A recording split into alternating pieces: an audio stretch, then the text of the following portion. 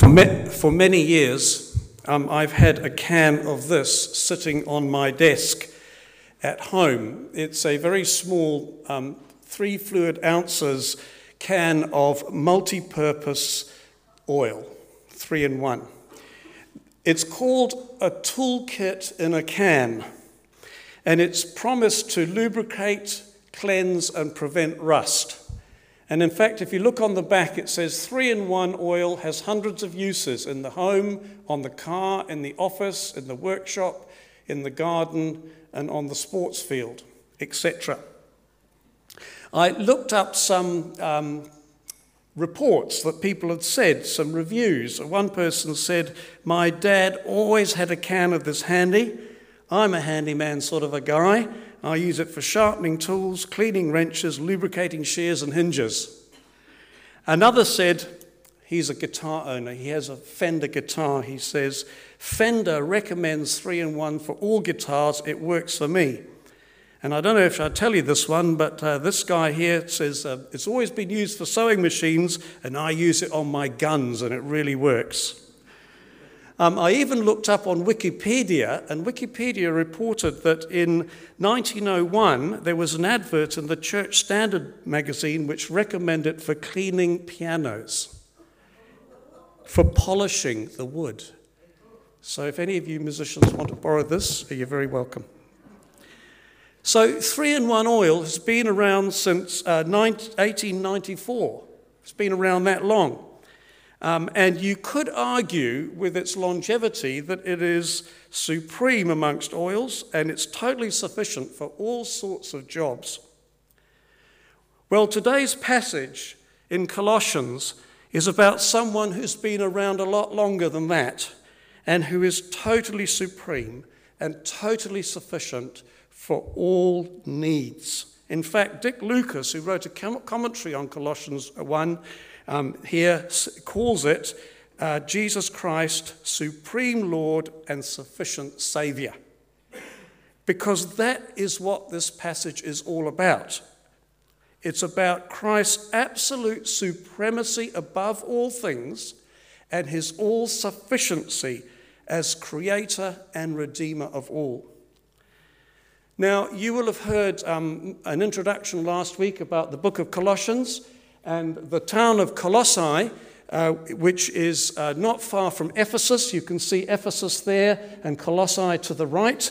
It's about 190 kilometers away in the Lycus Valley. And Paul, the apostle who wrote to the Colossians, didn't even plant that church. One of his offsiders, a man called Tychicus, planted it. He had heard, Paul was in prison, probably around about 60, 61 AD, and he'd heard that this young Gentile church, mainly Gentiles, were going off the rails. They had either imported or they had allowed teachers to come in and teach them doctrine which was not Christian. And he wrote this letter to them to remind them about the very basics of their faith. He was telling them to keep their eyes on Jesus, the one that they owe their allegiance to because of what he did for them, and not to be drawn away and to think that other philosophies and other teachings can satisfy you and can bring you to salvation, because they can't. In fact, if you look at Paul's verses 21 to 23, this is what he says. He says, "And you, Colossians, who are once alienated and enemies in your minds by wicked works, yet now he has reconciled." And then he says, "If," I underline the word, "if indeed you continue in the faith, grounded and steadfast, and you're not moved away from the hope of the gospel which you heard." Now, verses 15 to 20 are that they believe that Paul didn't even write those verses. It's highly likely that that was an early Christian statement of faith. You know how, like, we often say the Apostles' Creed when a person comes to faith? We all say the creed. It's like a creed, a creedal statement. In fact, they even believe that probably people sung it as a song. rather like in Christ alone. It was a foundational statement about their faith. Now, in these 5 verses, there are 2 things that I want to talk about today. First of all, the supremacy of Christ, and secondly, the all-sufficiency of Christ. In terms of the supremacy of Christ, the first thing to note is this, that Christ is absolute supreme as a person. Verse 15 and 19 says this, He, that is Jesus, is the image of the invisible God, and it pleased, in verse 19, the Father that in him all the fullness should dwell. You know, human beings are intrinsically religious. We are, because inside the heart of every human being there's a longing for eternity. All religions, apart from 4 of them, are based on human thinking and systems and philosophies. Man invented. The other 4 religions, the main religions of the world, are actually based on a person. Judaism, for example, is based on the patriarch Abraham, who lived 2,000 years BC. He died of old age. Buddhism, around about 560 BC, is based on the life of Buddha. He died of dysentery. And Islam, which is based on the life of Muhammad, who was around 570 AD, he died of fever. But Jesus Christ and Christianity is based upon a man, Jesus, who claimed to be God and offered himself as the only Saviour of the world for the sins of the world. And then to show that he was God, he rose up out of a grave. And he's alive today. You can't talk to Muhammad. You can't talk to Buddha. You can't talk to Abraham. You can go to any country in the world and find believers who can talk to Jesus Christ and hear from him today. So firstly, you could say, and that's why I've got this on my thing, Jesus is Father, Son, and Holy Spirit in one. 3 in 1. Because Jesus said this. He said, I and the Father are one. If you've seen me, you've seen the Father. He said on another occasion, he said, I'm going to send you another counselor, even the Holy Spirit. In other words, another counselor. He was their counselor. He's the wonderful counselor with the disciples. I'm going to send you another one just like me. And of course, he claimed to be the Son of God. While he was dying on the cross, the Jews yelled at him and said, you call yourself the Son of God? Well, get off the cross. Jesus is the 3 in 1. Jesus is fully God. He's fully God. The second thing about Christ's supremacy that we need to understand is that he is Lord over all creation. It says here, he is the firstborn over all creation, for by him all things were created, and that are in heaven and on earth, visible and invisible, whether thrones or dominions or principalities or powers, all things were created through him and for him. And he is before all things, and in him everything exists. And thirdly, about his supremacy, he is supreme over God's new creation. The church is God's new creation. Could you wave to me if you're part of God's new creation? We're part of God's new creation. When we were born again, we became a new creation. And he's Lord over the church.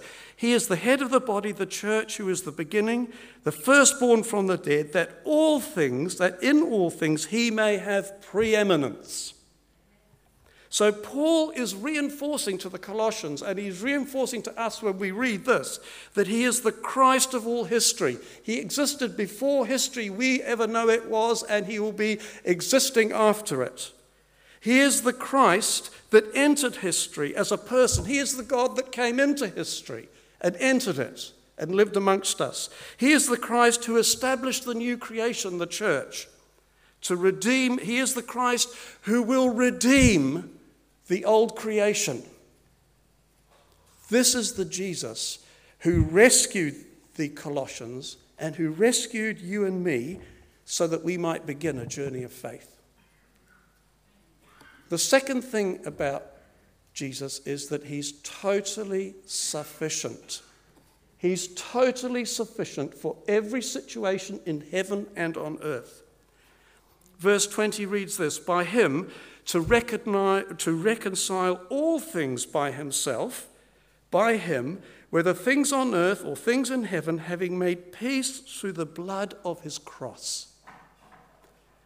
Notice here that Paul is saying that Jesus, because he's God, is sufficient to redeem not just human beings, but creation itself.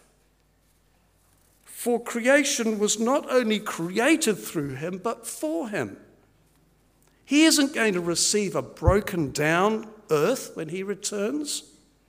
In the letter to Romans, Paul says this. He says, the creation itself will be set free from its bondage to decay and brought into the glorious freedom of the children of God. So in an age, we've just been looking at the season of creation, in an age where there's a terrific awareness about the plight of our planet with global warming and rising sea levels and storms and floods and a decreasing amount of fresh water for us to consume, we need to remember that it is the Lord's creation. He is the one who will redeem it from all corruption. He absolutely loves what he's made. He loves creation. You know, after each day of the creation story in Genesis, we hear God saw it was good. And after he created human beings on the seventh day and creation was finished, it says he saw that it was very good. So as supreme Lord of all, he is therefore the sufficient Saviour to the world. And that is why, as Christians, we need to also be about caring for creation and renewing the creation for when Christ returns. We're part of that story. But here's the thing. He's also totally sufficient for every human being on this planet. He's sufficient in every way. You know, he has over 150 titles to his name. I've got 3. Lorne Alistair Campbell, that's it. I've got a Rev, that's a 4th one. That's about it. Oh, BA, I've got 5 titles. You know, we're very limited. Christ has over 150 titles. I remember the story of the Bishop of Tanzania, Mdimi Mahogolo, in the 1980s. He was flying over to New Zealand to give a talk at the CMS conference, Church Missionary Society. That's the organisation that brought the gospel to New Zealand. And he got onto the plane and he noticed a young man sitting next to him. So he got chatting to him. Very friendly guy, lovely guy, great big African smile and, you know, very jolly. And he says to the guy, you know, what career have you got? He said, I'm a carpenter. And he said, do you know what? My best friend's a carpenter. And he spoke to him about Jesus, the carpenter. That got the conversation going. Jesus is all sufficient to meet the needs of everyone on the planet. As J. John noted, he's the bread of life so bakers can understand. He's the water of life so that plumbers can understand. He's the light of the world so that electricians can understand. He's the cornerstone so that architects can understand. He's the bright morning star so astronomers can understand. He's the mediator so sports referees can understand. He's mighty God so that weightlifters can understand. He's the advocate so that lawyers can understand. He's the saviour so that lifeguards can understand. He's the door so that carpenters can understand. He's the great physician so that doctors and health professionals can understand. He's the redeemer so pawnbrokers can understand. He's the creator so that artists can understand. He's the counselor so that psychiatrists can understand. He's the hidden treasure so that accountants can understand, and the board of managers. He's the teacher so that educators can understand. He's the lily of the valley and the rose of Sharon so that florists can understand. He's the rock of ages so that geologists can understand. He's the ancient of days so that the elderly can understand. He's the resurrection and the life so the dying can understand. He's the everlasting Father, so parents can understand. He's the Son of Man, so children can understand. He's the true vine, so that wine connoisseurs can understand. He's the righteous one, so judges can understand. He's the pearl of great price, so jewelers can understand. He's the man of sorrows, so broken-hearted can understand. He's the deliverer, so that courier drivers can understand. He's wisdom personified so that philosophers can understand. He's the word so that actors can understand. He's the King of Kings so monarchs and presidents can understand. He's the Prince of Peace so that hippies can understand. He's the shepherd so farmers can understand. He's the Lamb of God so butchers can understand. He's the great high priest so that popes and bishops and moderators and pastors and ministers can understand. He's the Alpha and the Omega, so scientists can understand. He's the way so that traffic officers can understand. And he's the truth so that even politicians can understand. Now that's 37 out of 151 titles. I'll give you the rest some other time. But Jesus is the all-sufficient Saviour. He is the key to life. He can save us in any of life's situations. It's really worth noting this fact. Jesus can not only save us from our sins and from death, but he can save us in the minutiae of life. He's interested in every detail of our lives. Jesus said to the disciples, he says, every hair on your head is counted. Now, those of you who are a bit bald, you know, the ones on the sides as well. So when we're facing any situation in life, Jesus can save us. Some people say, oh, Jesus is much more concerned with the big problems of the world. He's not concerned about a parking space for more. He's not concerned about an alarm that might go off in the church. He's not concerned about that.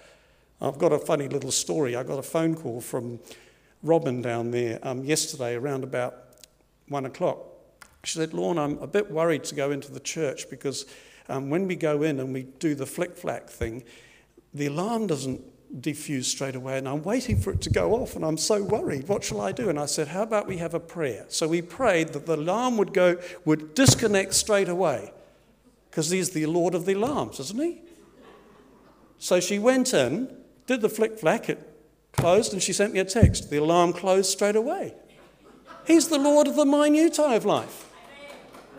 I went down to Taupo in June to see my mum, and my mum was terribly worried about a gift she was going to give to her great-grandchild who was turning 1. She didn't know what to send. She's 90, and people start to worry about things like that, you know. And so I said to her, Mum, we had breakfast and I held hands. I said, let's say a prayer. Let's let Jesus lead us to a present today. So we had a prayer, got in the car, took off, we had a coffee, and we got out of the cafe and we were just walking down the street, and she looked in this window and there was a beautiful buzzy bee there, and she said, that's it. She hadn't even gone into the shop. So she went into the shop and bought it, and then we went to she said, we might as well go to the children's shop as well. So we went in there and she found a book with the name of her granddaughter on it. This is Ada. Jesus is all sufficient.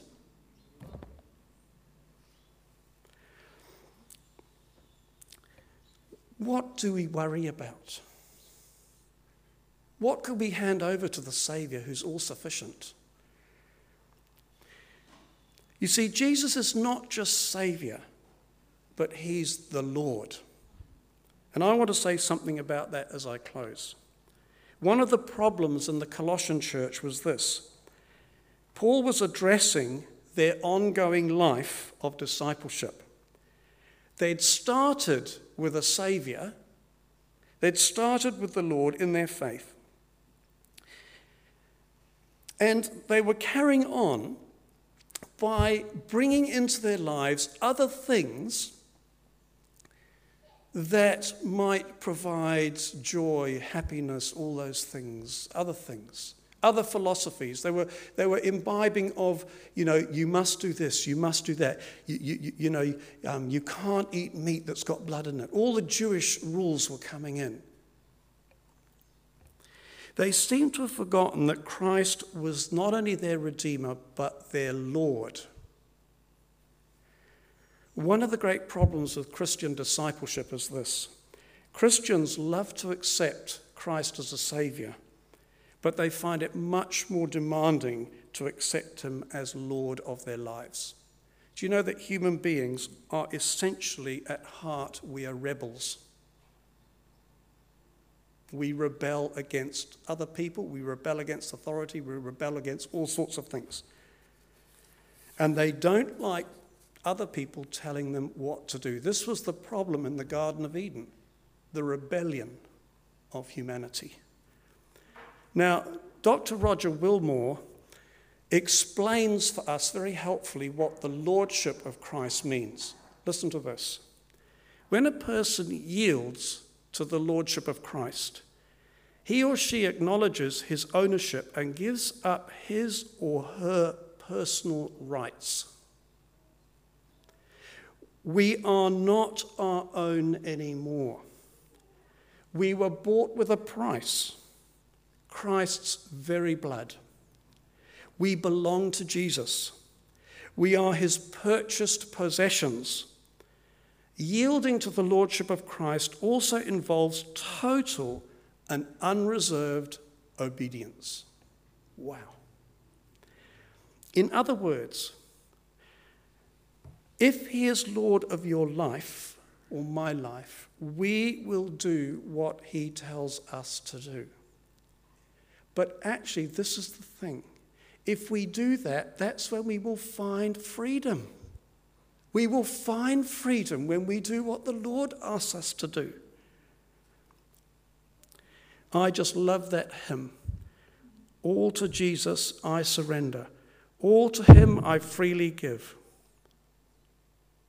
I will ever love and trust him, in his presence daily live. I surrender all, I surrender all.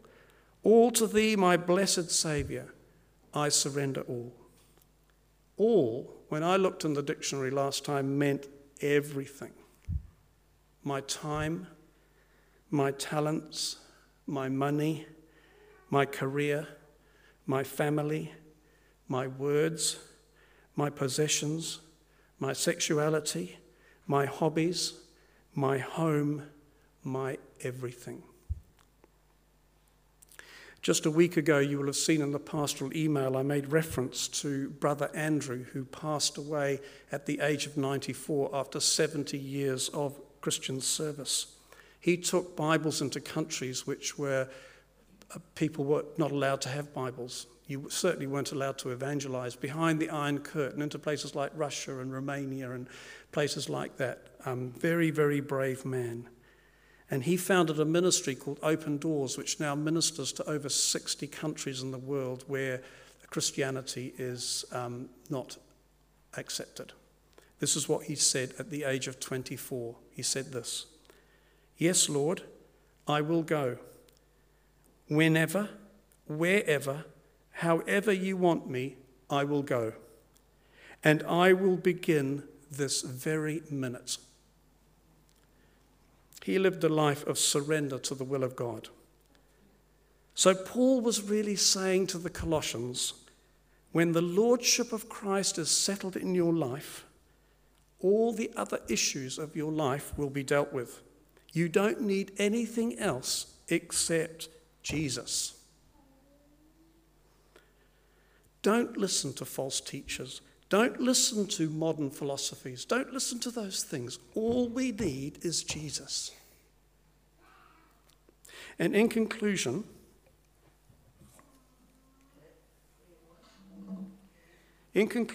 I'm going to ask you two questions. Is there a situation in your life that you need the Lord's all-sufficient salvation? Firstly, have you asked Jesus to be the forgiver of your sins? Truly, knelt at the cross and said, "Lord, I'm a sinner, save me." Secondly, is there a current situation in your life, as small as it may be, that you need to trust Christ for, rather than trying to do it in our own strength? He's sufficient to help you. And the second thing is this: is there a part of your life that you are withholding from the Lord, an area where he's not Lord? Hudson Taylor once said, if Christ isn't Lord of all, he isn't Lord at all. So how about your time? They say that time is the most precious possession we have. How about your talents? How about your words that you speak, your tongue? How about your career? How about your retirement? Is it the Lord's? How about your home? Is it the Lord's? How about your possessions and your friendships, etc.? And I want to leave that thought with you, and I want us to pause for 3 or 4 minutes just to sit in silence. And as you do that, I'm just going to play a song in the background. And if you need to do business with God, you can do it with him in the pews, or you can come and kneel here if you want to. It's just a moment of pause for you to respond to the message.